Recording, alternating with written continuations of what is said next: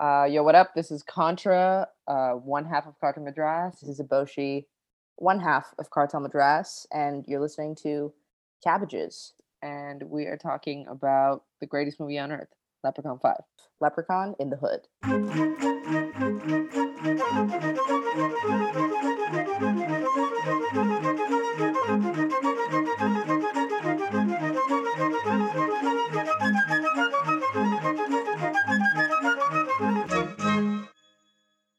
Hello and welcome to Shamrocks, a Leprechaun movie podcast, the only unofficial weekly hip-hop podcast about the Leprechaun cinematic universe. I'm your host, Gary Suarez.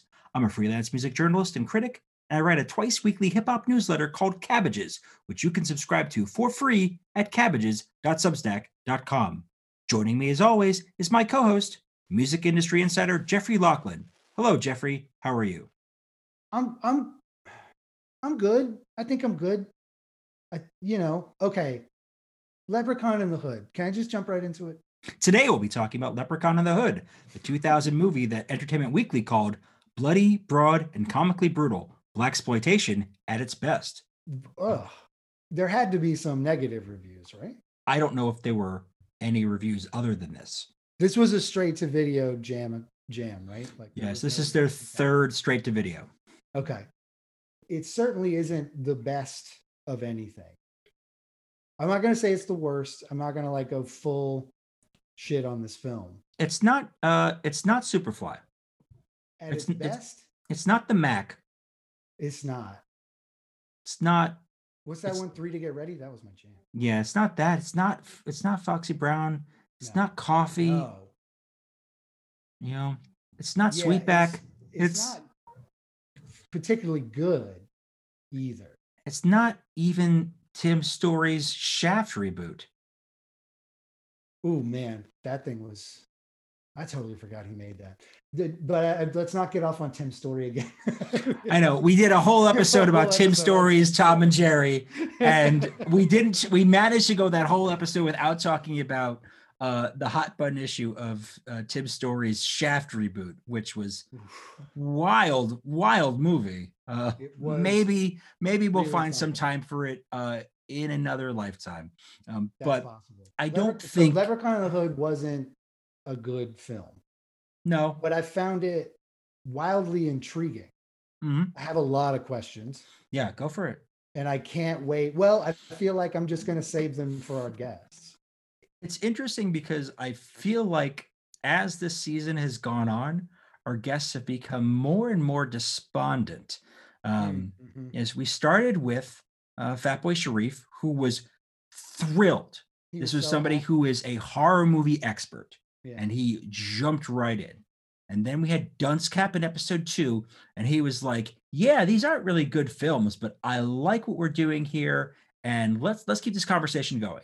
Right. And then we got Beans of Anti-Pop Consortium to talk about Leprechaun 3 and then in Vegas. And he was just sort of like, I don't quite understand why you guys wanted me to watch this movie, but I'm into it. We can talk about it. I'll talk about it, but I don't know, man. And then Elucid couldn't finish the movie. Pay Elucid to watch the film. Elucid basically was unable to complete watching Leprechaun in Space. And we had to set up a GoFundMe to refund him his original $5 rental fee, and also another $25 to get him to purchase the digital edition of all of the Leprechaun movies, and so that he would watch it. We also raised an additional $220. So by this for Astoria Food Pantry, so I feel pretty good about that choice. Oh yeah, man. By this point, at this point, the emotional arc is going to take Madras. They're going to be really either angry or just fully despondent. Like, why did I do this? Is this my career? I go on bad podcasts about Leprechaun movies now. That's what I do. You know what I mean? I worry that Cartel Madras are going to walk in here and throttle us. Like, again, we're on Zoom, so we won't be physically harmed.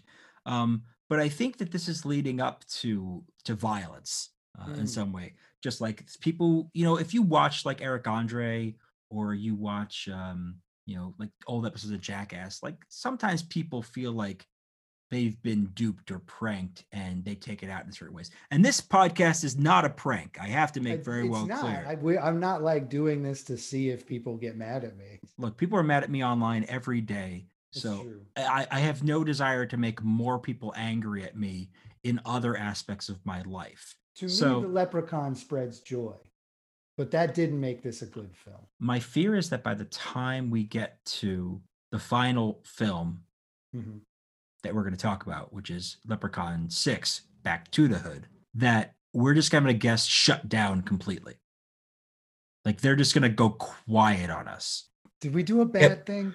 We did a Leprechaun hip hop podcast, Jeff. What were we thinking? This is a bad thing. We did a bad thing.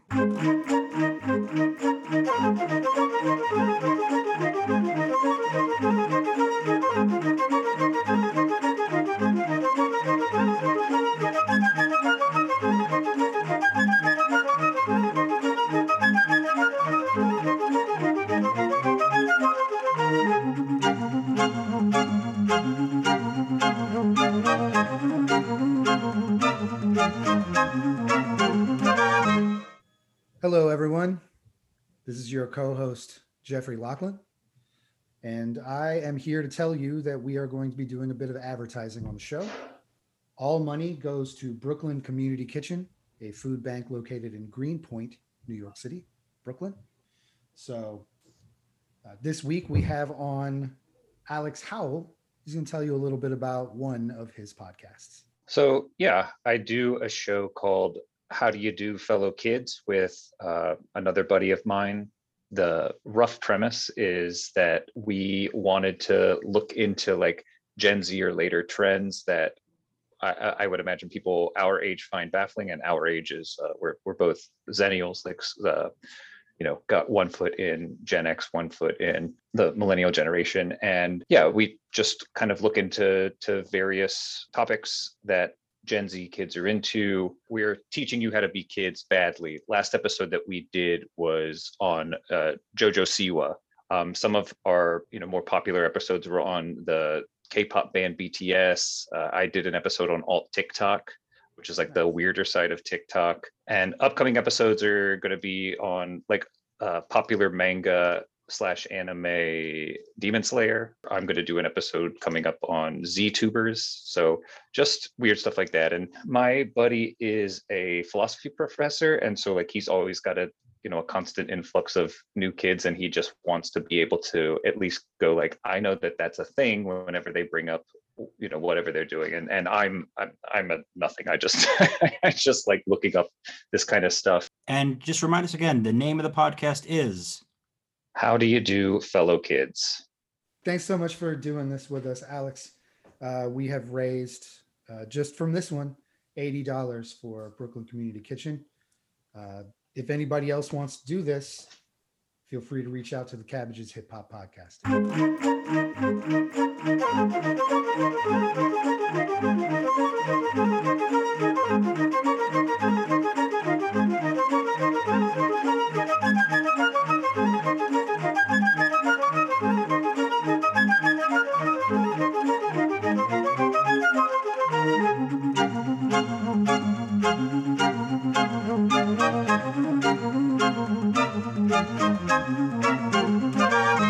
I'm so excited to introduce our guests for today's show. Joining us now is Cartel Madras. Signed to Sub Pop Records and Royal Mountain, the Canadian duo of Contra and Eboshi represent a sonically diverse style of hip-hop that incorporates a variety of sounds. Their forthcoming album is called The Serpent and the Tiger. Please welcome Cartel Madras to the show. Hello, and welcome to you both. Hello. Hi, thank you so much for having us. Hello, Cabbages. We are thrilled to have you here to talk about what is many of our listeners, and there are many of our listeners' favorite movie in the Leprechaun series. So, okay, I'm gonna have to jump in and interrupt immediately. Can I address the cartel? I just want to say to the cartel, I'm sorry we did this to you. What we've done is, it's excusable. It's not like a horrible crime, but I've seen your reactions on the social medias. It doesn't look good. It was extremely painful. Honestly, I'm going to go ahead and say that I think I had a much more enjoyable experience than my sister did. Really? And I can just say that right off the bat because I know she hates shit like this. Like she just fucking hates like schlocky horror with like No. You know what it pieces is? and kind of gore and kind of camp. It's like that's not her. No. game. It's okay, no, but this is what it is. This is what it is. Like right from the get, right? One, I have to say, I hate puppet stuff. That's Like one. it's not a fucking Two, puppet. like I fucking It's not- no, I know he's not a puppet, but he looks like a puppet. He is a That's man inside that, on those prosthetics. He is a man. Right, but like it's very like how do I explain it? It reminded me of like okay, there's two type of people. There's people who love like Jim Henson's movie Mhm. Labyrinth with David Mm. Bowie. You know that movie, right? Or there's people who hate it, and I hate it. Mm. And this movie, like you know, to me, it's like the minute I started, I was like, I feel like this is in the same ecosystem, even though like Labyrinth is way more like earnest, sincere storytelling. Mhm. But I'll start with But that. they're both very musical movies as well. You know, obviously, you've got some They are. fantastic songs. They are. You know, Bowie really brought some great stuff to that. And then in this one, you have the Leprechaun rap. So Mm-hmm.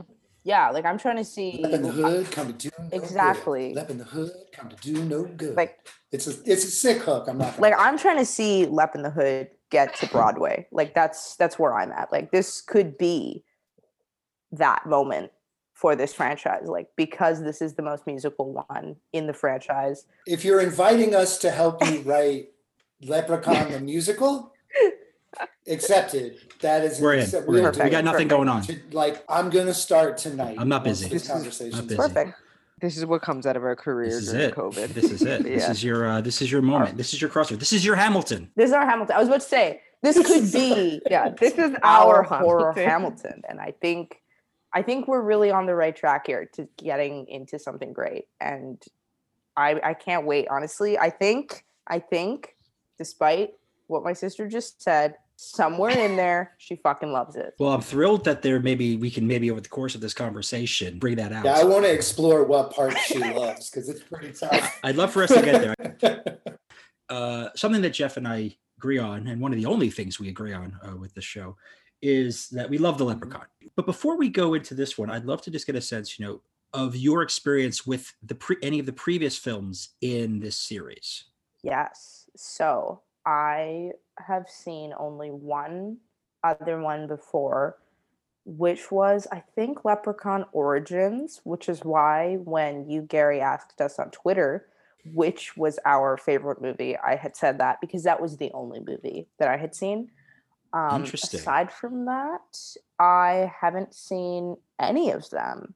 And I think that in getting ready for today, like I watched Lap 5, got into that. Yeah. Did a little bit of perusing of the other ones. Couldn't commit to a sit down and watch of each of them, Okay. though I would have loved to. Sure. I would say that, yeah, I watched Origins. That was horrible, but this was definitely a cut above that. I think a long time ago, and I'm pretty sure this is the one, but I was like getting a tattoo, and the tattoo artist had like Leprechaun 2 on. Like he played Chucky first, and then he played Leprechaun, which is like Did he? yeah, Oh it my was like a God. weird. Oh my God, no, move. sorry. I just remembered something even crazier because you were also there, bro. We were in. You were the tattoo Yeah, I artist. was. No. I just remembered we were in like a basement during an after party after like a show or something, and then someone was just playing random stuff, and then I'm pretty sure Leprechaun was playing. I don't remember which one, but I don't think it was the first or the second one. I remember it playing, and you were like, "Yo, I wish they would just turn this off because like I'm really fucked up right now. I don't want to see this." And I was like, yeah. All of the situations you're describing are like the number one and number two ways people have seen the Leprechaun. Right? It's always like playing in the It's background. just on. Yeah. Because no one would be like, let's watch this to like fuck after. No one on earth would do that. Right? No, it's been a pretty rough winter. We've been watching these a lot. And that's just not something Yeah, people want to know. these are films about loneliness for sure. And and It's they true. they facilitate loneliness as well. Oddly, we've brought it together. But I will say that one of the overarching themes that goes throughout most of the films, not the first one, but for the second through the fifth for sure, there is a leprechaun sexuality that does come into play, and this one is the most Right. explicit of them. Because of He actually has sex. the zombie fly girls and does. the Mhm. Right. them Yeah. basically recruiting women for him to have sex Yes. with. And Mhm. there's also Yes. the and I should just point out that this is a film that in our current climate, particularly in Me Too times, and just in terms of recognizing the issues of the day, is this doesn't age very well in a lot of places. No, No. not at all. Not at all. There's some disgusting transphobia in this film. There's like Oh, yeah. a real issue with Asian stereotypes that come through with the character of Chow. Absolutely. So it's just there is some real issues, and then of course there's just the exploitation side of it, or the black Yeah. exploitation side of it, where you have trouble. This is only the second time in a Leprechaun movie where there has been a character with a speaking part that was black. Intriguing. In Huh. this is only the second time. The first time was in Leprechaun 4, which is Leprechaun in Space. In space, right? When we had that episode, our guest Elucid pointed out that it was the same actor who played Juana Man, and so there was something to be said about just sort of teeing up the sort of transphobia, homophobia aspect of it into this. I feel like it was kind of a unintentional foreshadowing. Is there a movie with rap in it that was more obviously written by white people than this film? I'm gonna go ahead and say no. I'm not. I was gonna say something, but I'm not gonna say it. But Damn it. But, we could always cut oh it. yeah, I'm like, don't worry, guys. I have a beer in hand, so I'll be saying things very soon. Me too. But Actually, I have a nice cannabis seltzer. that sounds amazing, Yeah, it's actually. It's a real treat. God, I wish I could smoke right now. I'm in my mother's house. Oh, In no. my so I'm just holed up here with a tea. But There's probably beer in the Um, fridge downstairs. no, dude, I looked for so long. There's What? nothing. Okay, you could have just asked Dad, but like whatever. I looked in every single person's fridge. Oh. There was nothing. Interesting times. I know, strange. But no, I was about to say, but- like, in terms of like, because what you were saying, Jeff, is like, is there a more whitely written movie taking place in a Black community? Obviously, there has been.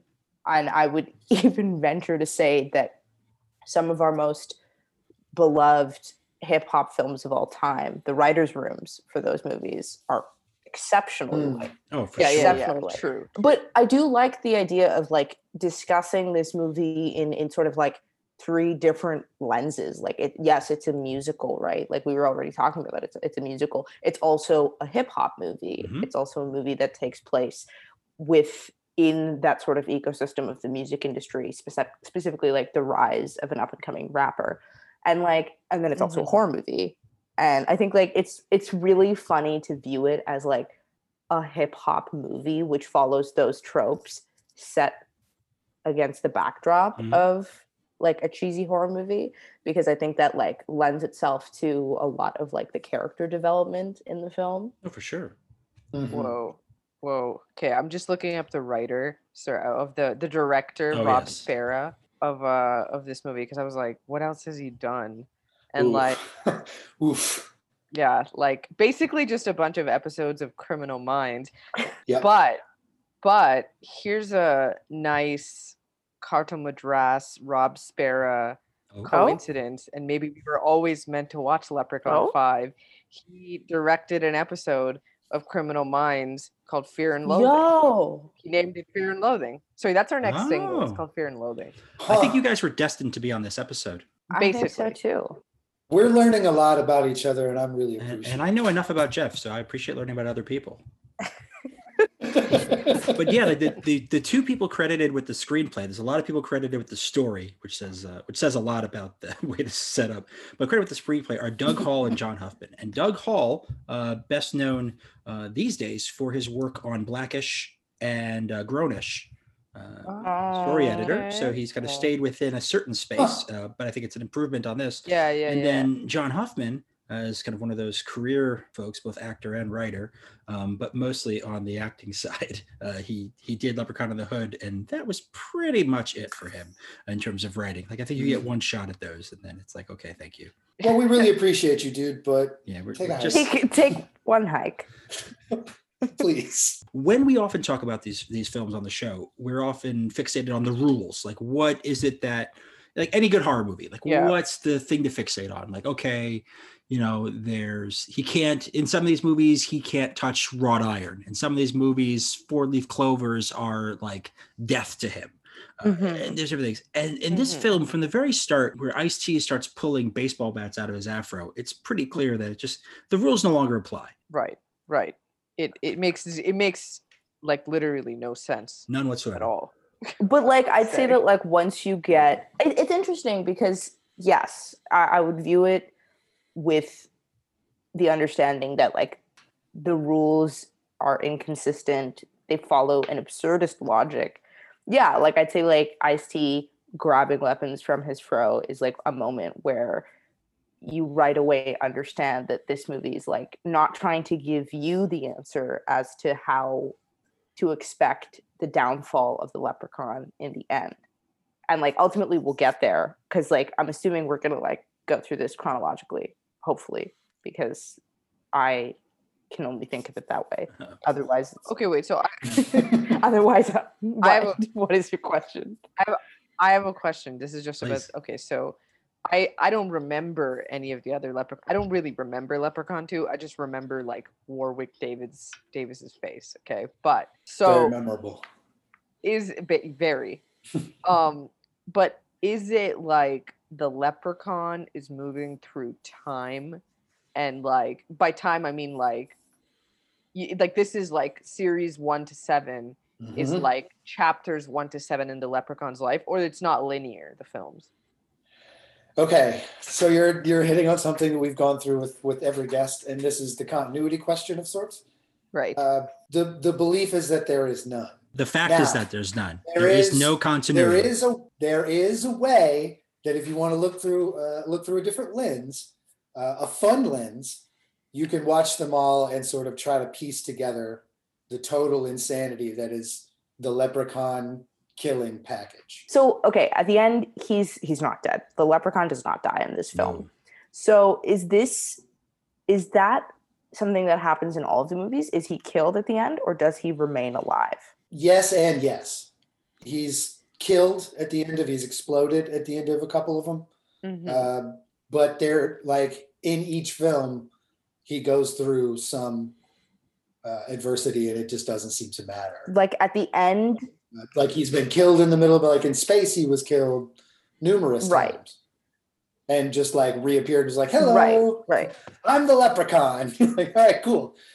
So there is no real rule that you destroy the leprechaun and you win.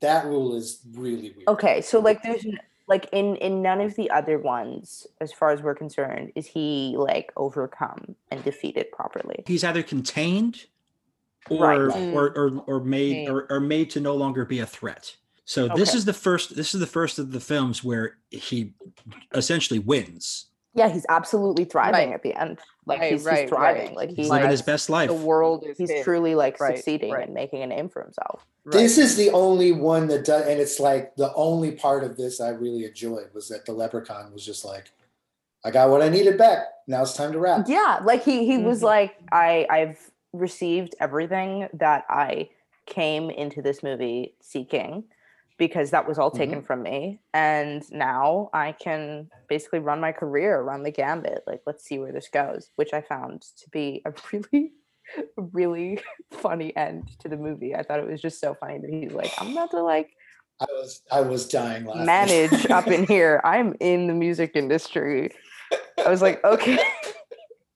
Yeah, see that part. See, in that sense, this episode was so relevant because I was like, it's like it began as a movie about this leprechaun, and then it was like an analysis of the music industry. Well, yeah, that's what I was saying. It's like a hip hop movie that really does sort of like even in passing discuss the hilarious like corruption of the music industry, and here is, Right, like, right.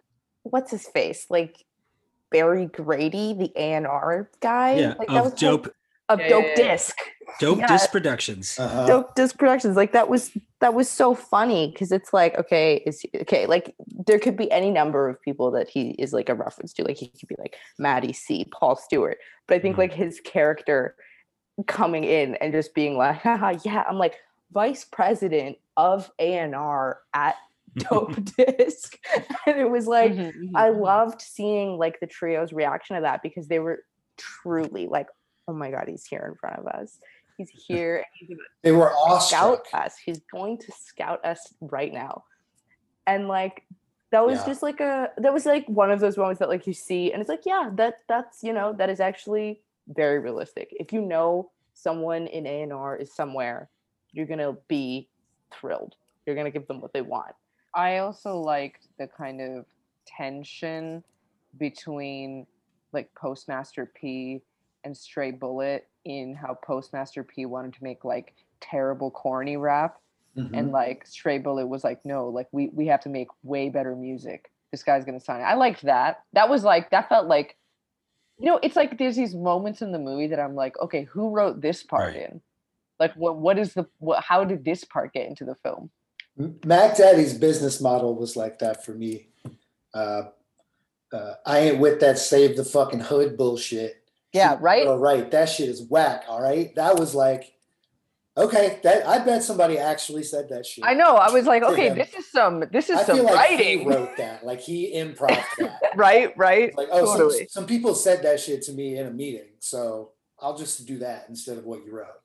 Yeah, like that, I felt like that was very much like speaking to an element in the music industry that has happened in various iterations. Mm-hmm. Mm-hmm. I mean, that's the reality of having somebody like Ice-T in this movie. Is you have somebody who has a lengthy rap career by that point, and a lengthy music career, because he's gone through Body Count, he's gone through so much of his experience in multiple sides of the business, on majors and on independent labels by that stage. So he's definitely Mhm. a jaded figure in that respect, and found a certain niche in acting, being on Law and Order SVU forever. And I think that he had a very clear understanding of how fucked up the music business was, and was happy to, get some digs in there, Mm-hmm. Mm-hmm. Mm-hmm. But also like the very idea that this flute, this, magic flute exists that makes people like shitty music. Right. I think is the most poignant commentary on the music business, Totally. because it clearly is saying like, this stuff is fucking trash. Not just what Postmaster P and Stray Bullet are doing, but just the artists who are doing well on Ice-T's Mac Daddy Onassis's record label. It's just like, there's crap. It's not particularly good music, but it's doing well. What could explain that? A magic flute from a leprechaun. Yo, totally. It's so Yeah. funny because like you see like when they like the trio, like Stray, Butch, and Post, finally meet like Mac Daddy and go into his like house and stuff. It's like you're like, oh, he's so successful. He's a big name in the industry. He's Mhm. like a label exec, but he's also a rapper.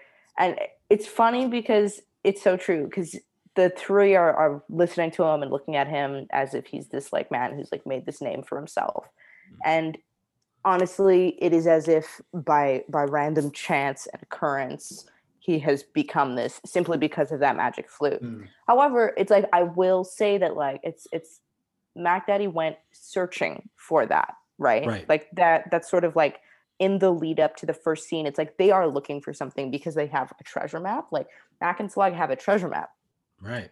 and they're looking for something, and they find it because Mac Daddy is kind of a piece of shit and is about to beat his friend up because his friend's fake map didn't work and didn't lead them to anything.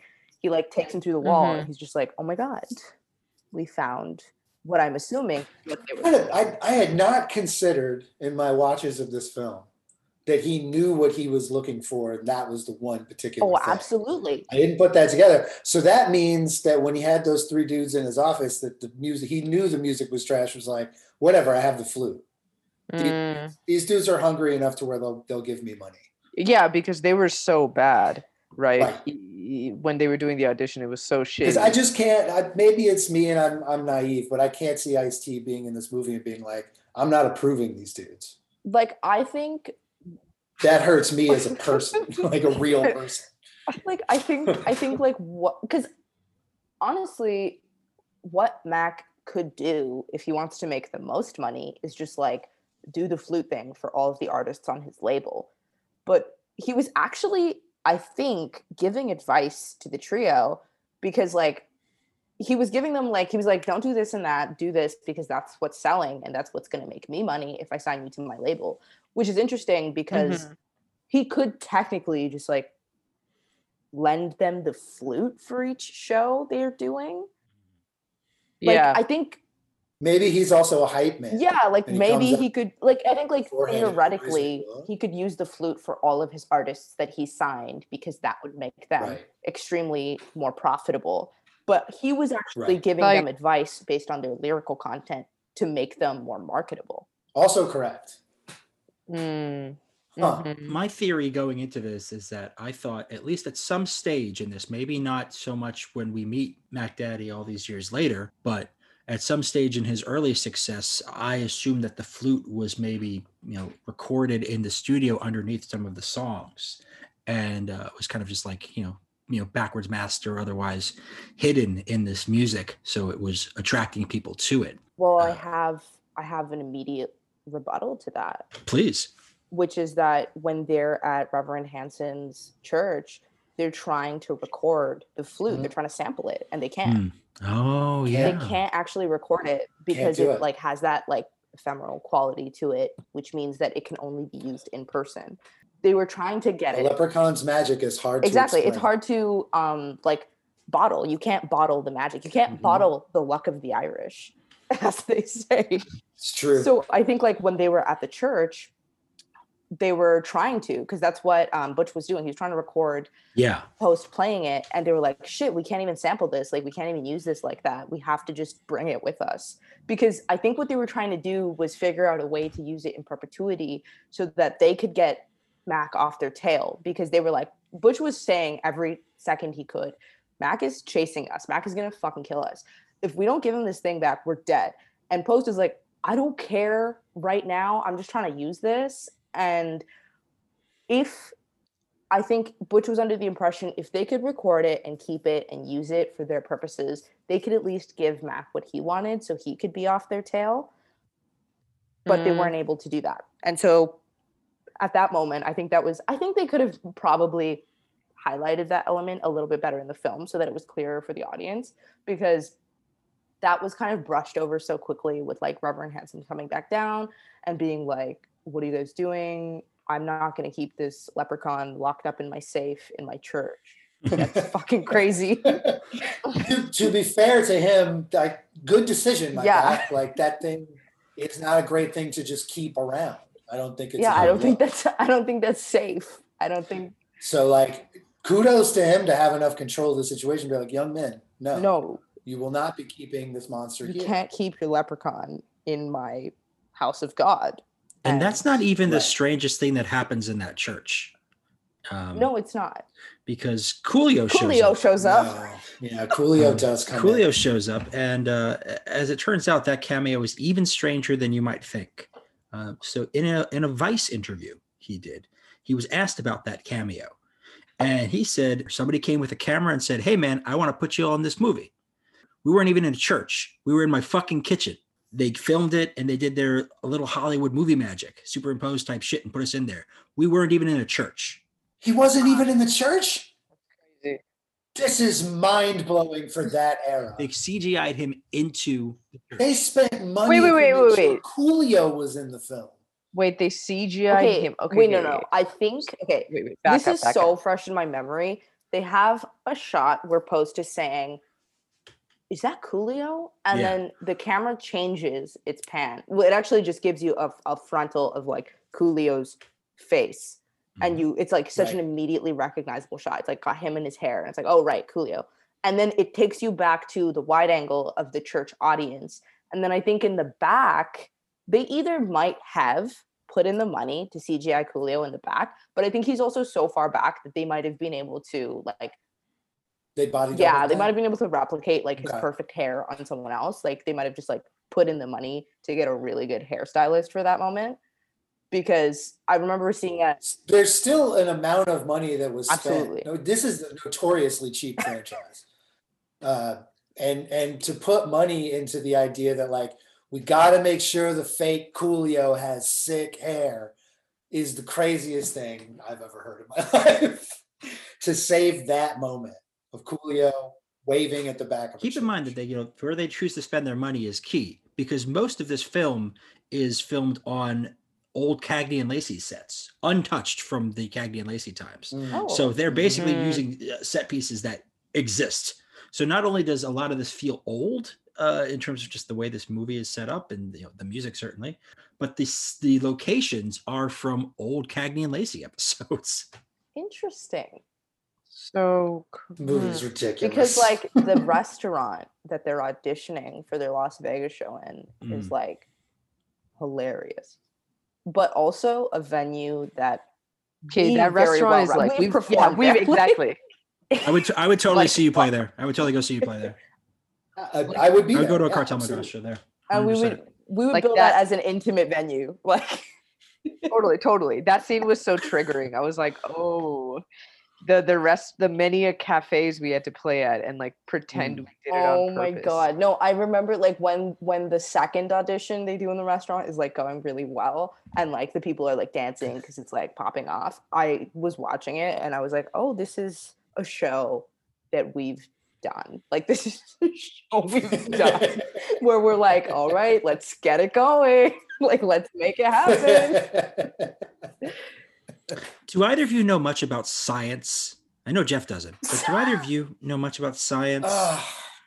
That's a low blow. I know a little about science. Rocks are hard. The only science thing I can say in relation to this movie with any confidence is that nitrogen triiodide is not storable, it's not transportable, and you cannot use it for controlled explosions, which means that Butch is a fucking genius for being able to use it at all during their first audition. Yeah.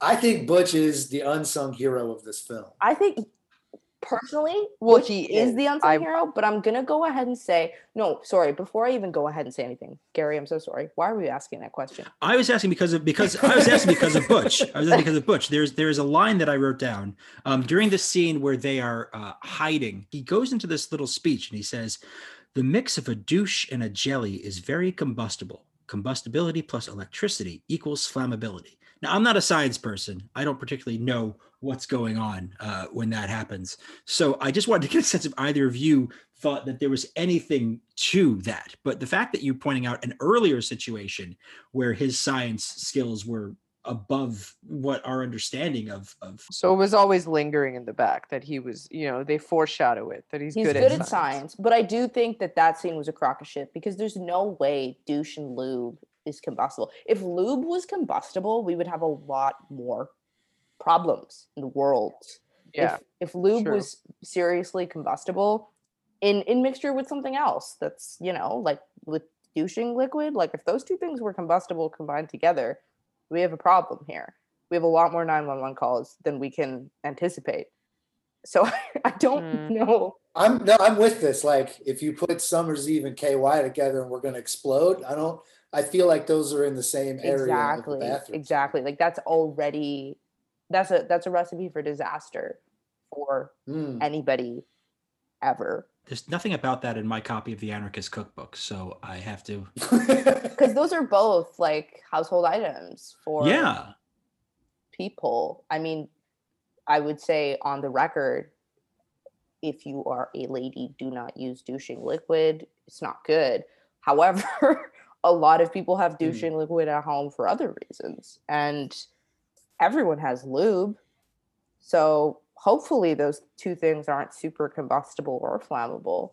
So let's go back because there was a point that you were making before about it was being bantered about is Butch the hero of this film, and I'm wondering what people's thoughts are about that because he does save the day a few times and he does become a sacrifice towards the end. Yes. obviously, and unfortunately, and it's really after he's gone, then things really do go to shit.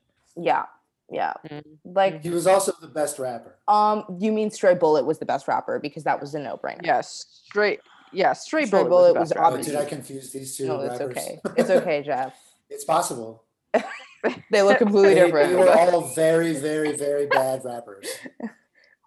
Like Postmaster was the Like worst. I would He say was truly hookless. like Stray was Yeah. carrying the weight of the trail on his shoulders with his ambition Yeah, and his because he was like, drive. and he was charismatic. He was Right. He's charismatic. He has so much ambition. He knows this is a dog eat dog industry. He's like, I'm gonna do the thing. I'm gonna like fucking say anything to get there. Do I agree with that? Not necessarily. But Post was like, I'm bad at rapping. I have bad bars, and I'm gonna be as uncharismatic as possible. And not to mention a constant spoil sport. exactly, constant spoils or just late to the party. It's like they were about to rob without you, and then you slowly show up. It's like, don't worry, you're not the hero, Post. You couldn't save your Don't friends, need you. dude. You're not the hero. I feel like on the list of things, it's probably not the coolest to be late to. Exactly. It's also Robbery and theft are like near the top. You know, Like, be there on time. There may be a plan, even though there wasn't. The plan was just go to that building. the plan Right. was just like show show up and just rob him. Just take that shit. But it's like I would say actually the strengths of the group is like, yes, Butch is a science whiz and also like sure the maestro producer of the team, and Stray is like, you know, like he's the go-getter and the one with the most onstage presence and energy. With that, Post is the dude that is just so righteous and annoying.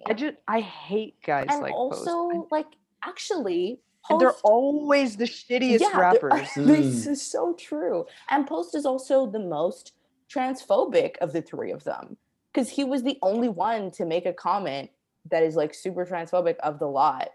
It's like, yes, you could palpably assess the discomfort all three of them had with Fontaine, but it was only Post that said a transphobic comment about Fontaine when they were being killed by Lubden. So I'm going to go ahead and say Post, despite being the one that's like, oh yeah, positivity, conscious, I'm the one that cares about all this stuff, is actually the biggest piece of shit in the group.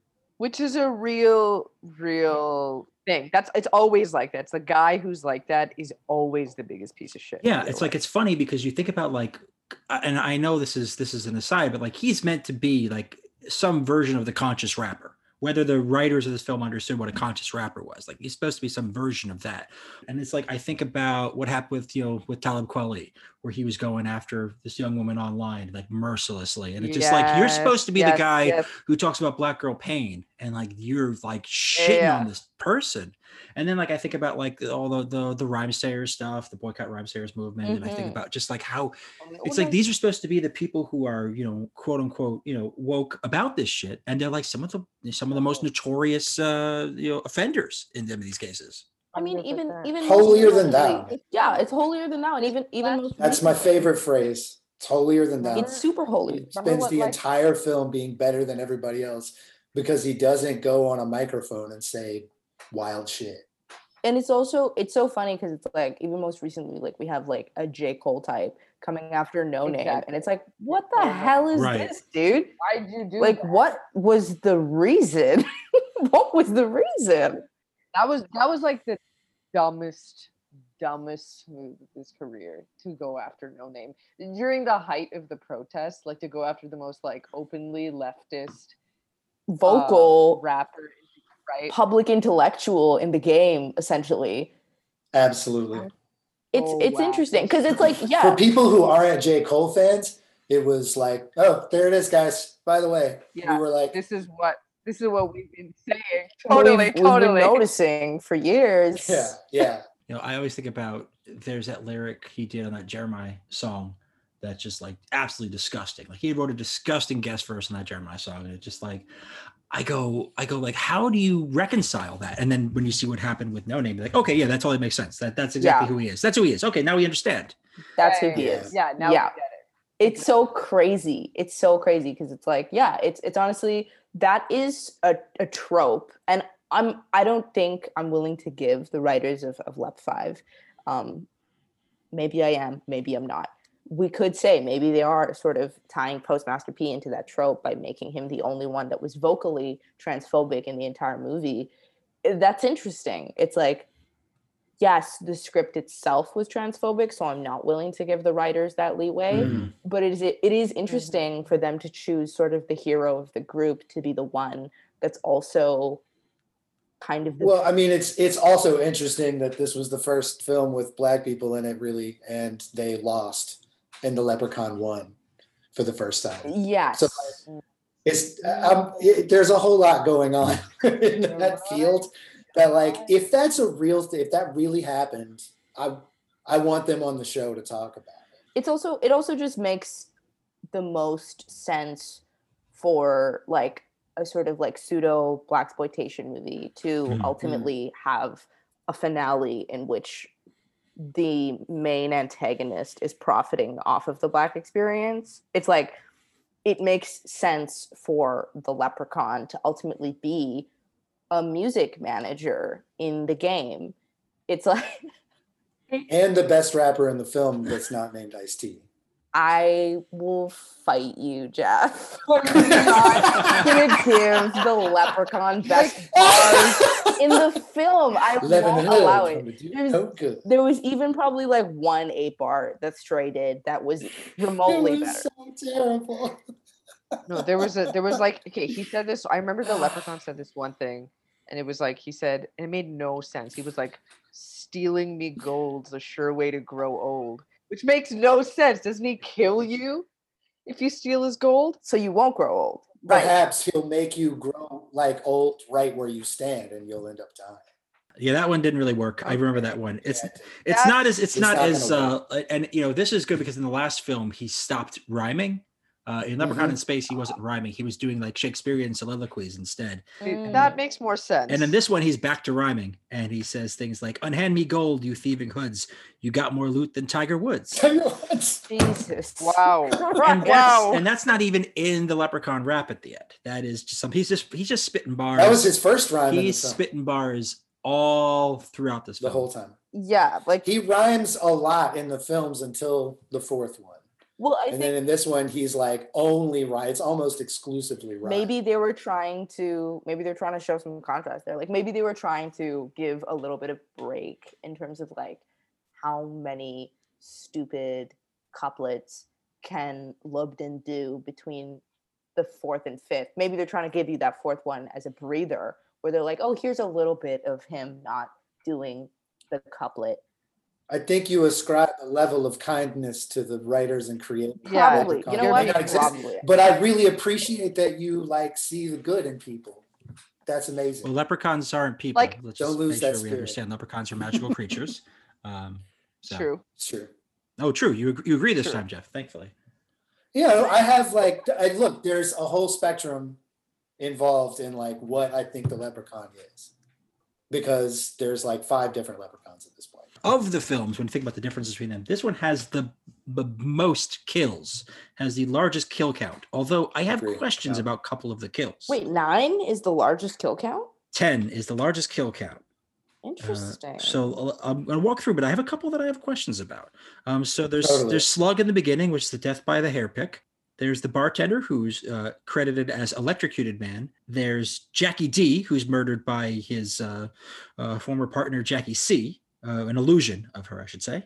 There's Chow's death, which is a little confusing because he's choked to death by one hand, but then dismembered and jarred. So I don't know if it was the choking that killed him or the dismembering, but something happened there.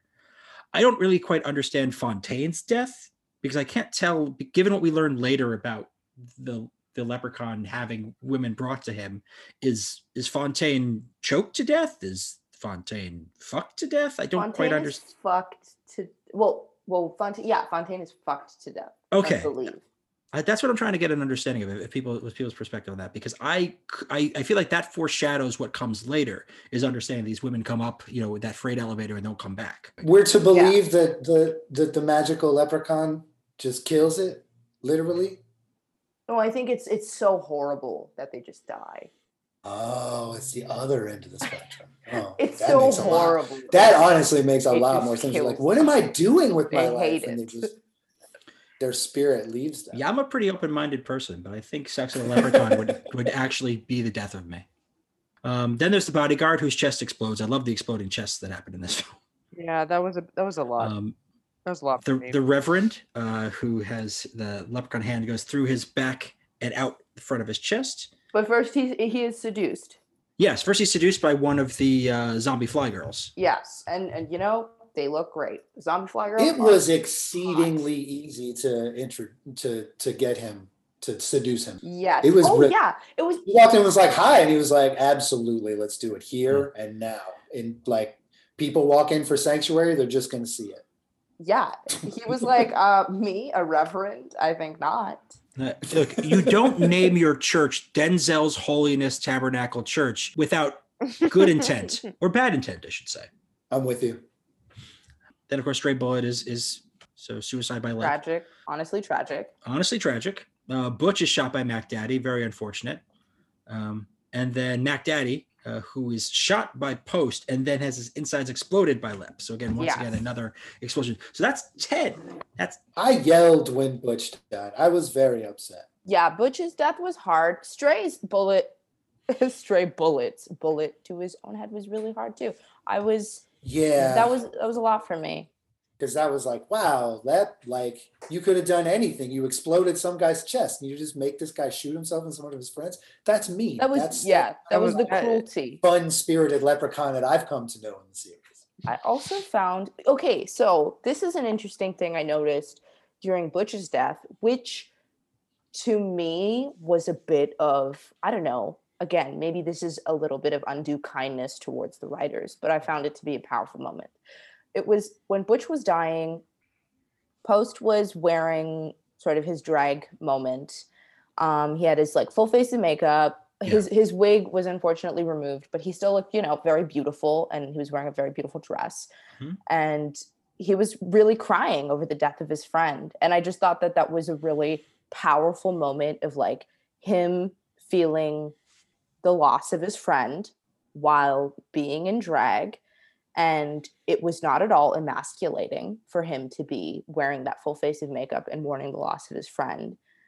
And I thought it was almost redeeming for his earlier slights and the things that he had said. Because even them getting into drag to get the leprechaun, kill Mac, all of that buildup there was, not even, obviously at the time and with the writing and the style of writing and the way the movie's laid out, like, yes, you can tell that it was written and played for laughs. However, while they were doing it, it wasn't even overly camped up. It was like they're putting on drag because they obviously have to find their way into the bar, get up on the elevator, get into the leprechaun's room.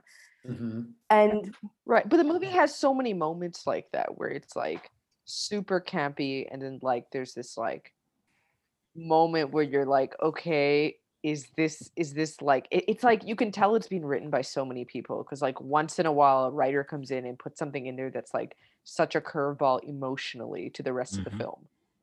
True. And I think that is one of those moments, because when Post is in his dress and the wig and makeup and he's like, fuck Mac Daddy, and he like really says it, and it's a very powerful moment, but he also looks really beautiful. I think that's like a really great moment of like contrast into like what they were originally saying about things like this in relation to that. Like I thought it was just like, oh, okay, like this is like an unexpected amount of sincerity and sensitivity with these two right now. I just thought it showed more range than I was expecting at that moment. But also, this brings up a question that I have for everyone. If the raps in this movie were okay, you know what I mean? Wouldn't it be just like an okay movie? Because like honestly, the acting wasn't awful. These people acted. Ice-T is fun to watch act. Yes. You know what I mean? Okay. Yes. Like there's you know what? You're right. Well, and if you watched all of them up to this point, that is, everyone is a stack of wood. I think you're right. Sucks. Like, and then this one a lot of people can really act in this. True. It's like the characters are one-dimensional, but Right. they're one-dimensionally believable. You know what I mean? Like Sure. no one's not acting the way it's written, right? Like the issue isn't the acting. The issue is, quite possibly the entire premise. But, Sure. but Granted. But I just feel like if the raps were pretty good, we would have been like, yo, this was like a fun ass movie and it was stupid and we had a good time. I agree with that. Because the raps were so hookless and so terrible and half the time didn't really even have bars in them, that it was like you couldn't, like, if you can hire a hairstylist to make a fake Coolio look like Coolio, then you can probably hire a dude to write competent raps that these actors can perform. I completely agree with that. I actually completely agree with that. Like they could have actually put a budget into the soundtrack of this movie in a much more significant way, and not even a budget, like this soundtrack could have been better. Yeah. The musical component could have been better. Like all of that could have been woven into the storytelling in a way that was much more remarkable and could have like integrated the two genres of film that they were trying to integrate in a much more interesting way, in a much more compelling way, I would say, because definitely the film was interesting from start to finish. And when I say like interesting, I mean interesting, which I'm so glad you understood. Listening. But I'd say that, like, yeah, absolutely, Jeff. It's like we've got Ice, we've got Anthony, we've got Rashawn, we've got Dan. Like, these are all people doing actually like pretty good acting. Couple pros in there. And like it's interesting because we have like Anthony playing Post, who's obviously like the analog to Trey Styles in Boys in the Hood, played by Kuba. Right. That is like the obvious analog in this movie in terms of like, here is a hip hop movie. Here is a movie which takes place in the hood. And that's the two characters we can link together. And, Postmaster isn't entirely unconvincing, but he's also not written in a way which gives him a lot of believability or even likability. Like he is the most annoying. It's like Stray Bullet is much more likable. He's much more endearing and charismatic. And I think like if they had just focused in on why Post was a positive rapper, or even like why those things mattered to him, it would have been a little bit of backstory would have been like nice. We know his mom is super sweet, right? And she probably like raised him to be like a really nice guy who wants to do good things. However, for some reason, he's not the nicest guy. He just thinks that by being a positive rapper, he's going to change things. Virtuous idiocy. Exactly. It's so close to being fun, and yet 4 remains my favorite. Leprechaun in Space, despite the no rhyming, which is a real stick in the mud. It was my favorite of all of them. Leprechaun in the Hood was a movie. I don't know. We're giving it a lot of credit because we're like having fun talking about it, and that's sort of the magic of the Leprechaun movies in general. But man, the first time I watched this, I was really, really disturbed. I was like, this is just awful. The second time I started coming around to a few people, and that's when I discovered my love for Butch, the hero of this film. The true unsung hero of this film. The Jesus Christ of this film. Came up with all kinds of great ideas for making things better.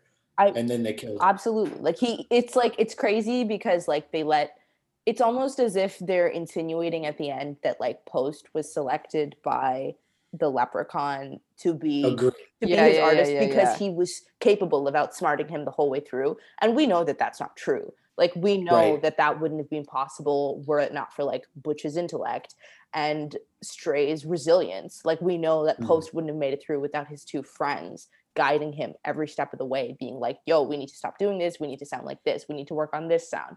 And then we need to rob Mac Daddy. It's like none of these ideas were Post's. And at the end, Post is not the Post we initially were introduced to. He is someone that is, like I mean, yeah, like at the end, they're trying to say that like he is completely controlled by the leprechaun, and he's making the leprechaun even more money than the riches that Lep had originally had, because now he's a big industry player. And it's interesting because that again implies that Post is the most deserving in the group to get that position. Well, I think the possibility exists that like we're looking at it through this lens of like where we want to be and what we believe in. And like the most people would watch that. And I think the intention was, this is the good guy, because he's like sticking to his guns, and he wants to make a positive effect on people, and he's corrupted by this evil. That's exactly the word I was about to use. It's like Post is actually the most corrupted bull in the entire group. That's what I think it is. Because like he's the one that is so easily convinced that they should rob Mac Daddy's house. Because it's like Stray is never lying about his intentions. Stray's always like, I'm gonna do this, I'm gonna rap about this is what I want. And for Butch, he's just like, I'm trying to make the music behind the bars. I'm trying to get this going. I'm trying to like play the music at the shows. I'm trying to make this happen. And like for Butch, he's like, ultimately, if I get laid, that's sick. But here I am being a scientist and doing these things. And that is what is getting me off like right now. And for Stray, it's like, I'm trying to get famous. That is my goal. I'm trying to get large, as he says continuously in the film. And then like Post is like, I'm trying to be positive. And he immediately lets that fall to the wayside. He lets his friends convince him to rob. He is the first one to take the flute and use it. He continuously uses the flute. It's like, and once he learns how, it's his flute the whole time. Exactly. Totally. He doesn't. There's no sense of. He has the same sin palette as everybody else. For we have all sinned, et cetera, et cetera. But like he's the worst of the sinners. Yes, because it's all for him. See, this is a thing about movies from that era that now I see this emerging in a lot of analysis about like movies that were in the 80s and 90s. Popular movies, sometimes shitty movies, but it's like, you know, when like a lot of movies in like probably even shows where like they write the main character or they write the main protagonist and then they write like the shitty villain girl or they write the hated character and then you go back and visit it and you're like, oh, actually, in the context of my life right now and what I know about the world, the protagonist is a total piece of shit. Right? Like, I notice this all the time in like television, especially with like characters that they write for women, where like, oh, the good girl sucked, and actually, you know, the evil girl character actually is much more realistic, right? Classic and like Disney. in this movie, the wicked complex, yeah. Exactly. And it's like with this film, I wonder that about the main character is like, was it written intentionally for him to be this innocent dude who wants, you know, like only to bring good things to the hood, is the one who in the end becomes bad? Or are they saying something about him from the get? Well, I think like that can be our own reading of it. You know, it's like at this point we're doing sort of this like literary contextual analysis. Deep analysis. This is, by the way, one of my favorite things I've ever done in my life. This is what I was born to do, is overanalyze really dumb shit. Yeah, like that's I the love purpose. this. Like that's what we were brought here to do. This is it. I got degrees in this. It was wonderful. It is why we invited you guys on. I'm so It's totally why. Thank you. so glad. So let me just say, now that we've talked through this film, I think pretty extensively, would you go and watch the next one, Leprechaun 6, where he goes back to the hood? Well, I will, you know, I'll watch him go back to the hood. I'll watch him do it. Will I enjoy it, Gary? I don't know. Will I do it? Perhaps. Okay. That's what I'll say. Will I do it? Absolutely not. But Well, You're not going back to the hood? She's not gonna return. She's not gonna follow the leprechaun on his journeys, and I think I can say that confidently because there's no way. she doesn't like. And also, like, I mean, you know, it's Well, it's an objectively terrible film. I don't blame you. Like it is. Like you guys can't be like, we really crushed it on our analysis and whatnot. But yeah. we ascribed a whole lot of meaning to some things that were like oops, we got to do something about this like giant problem. Like What? he's in a Yeah, safe. yeah, How does he awful. get out of the safe? Shit. It is a terrible. Oh, he just like jumps and explodes this man's chest. That's what it'll Well, do. no, he got out of the safe because he called the zombie fly girls, Right. Right. and they got him out. Safe crackers. all Say, of them. obviously, code Obviously. breakers. So Boshi, we've got you on yes. Would watch it again. Contra, hard no. Hard no. Well, it's You earlier there was mention that you just kind of accidentally, maybe while getting tattooed, caught a Chucky movie back to back with a Leprechaun. I did. No. I did. It was the Chucky movie and then the Leprechaun movie, both of which were like, why would you put this on when you're stabbing me with a needle? It's so Sure, absolutely. horrible. I would like to ask a question of you. I'd rather you And didn't. I'd like really rather you like didn't. Gary to please allow me to also be on the podcast with you. Oh my God. All right. Okay. Ask your. Just for once, can you Chucky or Leprechaun? Who you got? Oh god. Fight? Like It happened naturally, Gary. Wait, to Oh yeah, fight? it did real natural It did. to Like- fight. Yes, Yeah, he's fight. saying Yeah, to yeah, fight. Who wins? Yeah. I would think, okay, and correct me if I'm wrong. And this is because this specific genre of horror, I always forget the rules within the movies. But it's like Chucky's not like magical, is he? I don't Possessed. remember.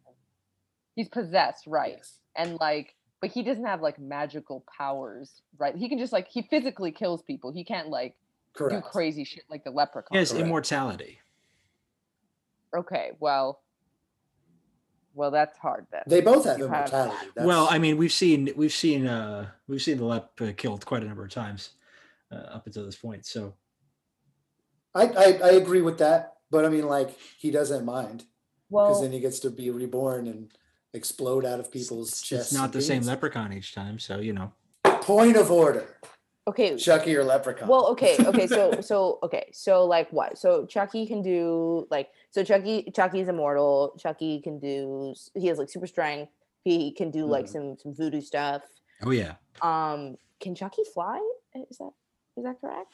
Or is that not correct? I think he can jump pretty high. He can I've jump seen pretty him- high. I've seen Okay, it in the that's first strength. Child's Play. He attacks in a pretty serious way. If he can jump really high, that is just strength, unless he can fly.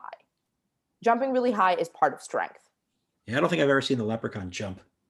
But the leprechaun can move objects, can move people, Mhm. can do.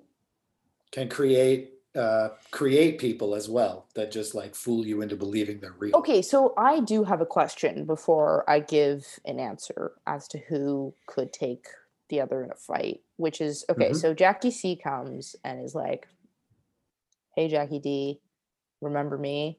And Jackie D, the fool that he is, assumes that that is his ex-partner that he can just get busy with, and it's like, okay, is this your dead partner? Is this your ex-partner? Either way, you should be asking some questions as to like, how is she in front of me now and so open to boning? Yeah. But he's Mhm, like, mhm. I'm just gonna The bone But that was zone really very gets the dudes in this film. When it's time to bone, they're like, okay, it's time to bone. Right. It is. But that's kind of like it was very we'll like do it in the street. Remember like Montel Mori era like decoy scenario? Remember that when like Mhm. they'd always have the decoy and then the guy would like always fuck the decoy with no questions. Mhm. Yeah, right. Yes. And Like it was so weird. yes, that's so true. However, like, Yeah. but the thing is, no, I know exactly what you're talking about, dude, because I was actually talking about Montel the other day. And it's so interesting because, yes, the dude would always fuck the decoy or always hit on the decoy. And it's just like In like in like one one second. flat second. And like how were they in a taxi together? Like it was made Or it like, was how so did you get into confusing. her hotel room so quickly? And also, like, are you not worried, like, for your own safety? Like, she could kill you. But like, those shows are so funny because the assumption is that like a dude in a committed relationship is going to, no matter what, cheat if he's given the option. But this Right, isn't that. right. Like Jackie D was with Jackie C. Like they were Mhm. together. Like I don't know if they were married or if they were lovers. It seemed like they were a super couple. Yeah. Jackie C and Jackie D. Like, why would you break that And up? like she was cute as hell. I get it. If I saw her in the middle of the Agreed. street, it's like, okay, I'd pull over and talk to her. Maybe wouldn't like Mhm. totally do exactly what Jackie D did because he was really physical, really fast, but they have a history. Yeah. My question is, Mhm. so her face changes and it's revealed that she's Leprechaun. So Leprechaun becomes Jackie C so he can change his own height? He can change his height and his build. Okay, I think a really interesting question that I wrote down in my notes too, which is a follow up to that question, ties in. How does he know this person's history, and like how should like this dude can see through space and time? It's pretty wild to me Like, are because we that is crazy. is the Leprechaun omniscient? Because that means he has more power than we will ever know. This particular Yeah. version of the Leprechaun has that, it seems. Because if he's omniscient and like he knows Jackie D's history the moment he meets Jackie D and can pretend to be like Jackie D's ex-lover, then it's like Mhm. then he's more powerful than a lot of people, than a lot of characters, right? Like if you have Right. that power, you can do a lot more than the average supervillain. You can do a lot more than the average like horror movie antagonist, because while they have a lot of their physical powers and a lot of abilities and a lot of drive, not a lot of horror franchise characters have omniscience and can assess one person's entire like history by meeting them. Because I'm not gonna say that Leprechaun has general omniscience, because that's just too much of the world, too much population, too much No, I data. totally, yeah, That's too much I data. agree. But I think if he meets you, he might know everything about you. And that's a big deal to me. That's a huge deal. Period. I choose an omniscient being because it's just You choose a Leprechaun. it's just so specific. I think it is truly more powerful Mm. than any physical power or ability that a supervillain or like evil person can have. Like it's like, yes, super strength, flight, immortality. Those are all like huge things that can make you But to automatically know the weakness of a person. it makes Or yeah, thing. absolutely, because then you automatically know the weakness of the person you're fighting against, which would make Leprechaun Agreed. know automatically the weakness of Chucky and could weaponize it against him. Well, I want to thank you both so much for being on the show. It's really I good was to- so I gotta hear from Contra too though. This is a sticking point for me. Gary's like, get them off. Cut it. Cut the mics. Cut the cameras. Cut the mics. It was really nice talking to you both. Gary's like, fuck these three. It's my show again. I hate all of you. It would be the Leprechaun. Oh shit. Love this.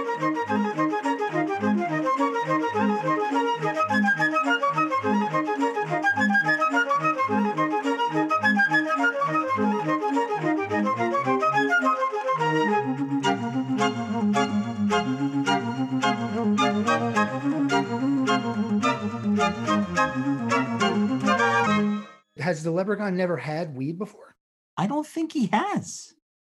I don't get the impression, Or was that particularly Skunky Jams? but it seemed more like he was discovering Yeah, I something, think so too. you know. So I mean, like, okay, again, don't start on me on this, like, nothing exists, everything is stupid and pointless and a lie. But you assume that all of these leprechauns, or this one leprechaun, whatever, has been around for a long time. And to not encounter weed seems kind of wild to me. He really likes it. That's He for really sure. liked it. I He just almost like even forgot to like accost the gentleman who stole the flute. Like, he was Yeah. having a good time and rhyming. Friend with weed is a friend indeed, but a friend with gold is worth more, I'm told. well put. The way that he gloms onto marijuana, not just as a as a drug, but as a lifestyle, is incredible. The leprechaun we see at the beginning of the film has no interest in most earthly things. he's always had a bit of a pervy streak across these films. Sure, So it's not a absolutely. surprise that the leprechaun in this film would also be an aspiring super freak. Totally. But the move here seemed to be, I'm going to imprison these women with mind control so that they will dance for me and do bidding. There wasn't really an implication that he was going to like bang these people. No, I mean, they Surprised me like this. You would think this whole series is really gone for once they're in control. He's like trying to get it. I mean, look, there's so many topics we didn't really get to talk about with Cartel Madras, who were fantastic guests, by the way. And the reality is that he transformed over the course of the film into the pimp character that is familiar to anybody who's watched blaxploitation films over the past few decades. That's a good point. He became the pimp. He was a weed smoker.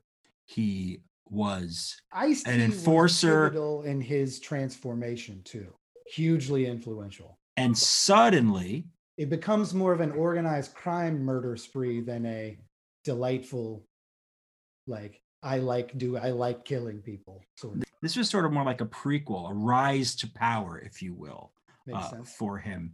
Because, by the end of the film, he's got his crew. Essentially running the hood. He's got like a massive, if we're to believe the crowd response to his hookless, formless nonsense, then he's like running the hip hop game. Yeah, he is basically top of his form. He has taken Mac Daddy Onass's place. Right. He has become his own Suge Knight-esque character. It's a good move business-wise. I really love this move for the Leprechaun. To answer the question at the start of the segment, had the Leprechaun smoked weed before? I think the answer is no. I don't think. But I do think one thing can be surmised from all of this. And which is? He's in love with Gary Jane. Gary Jane. Do-do-do. Gary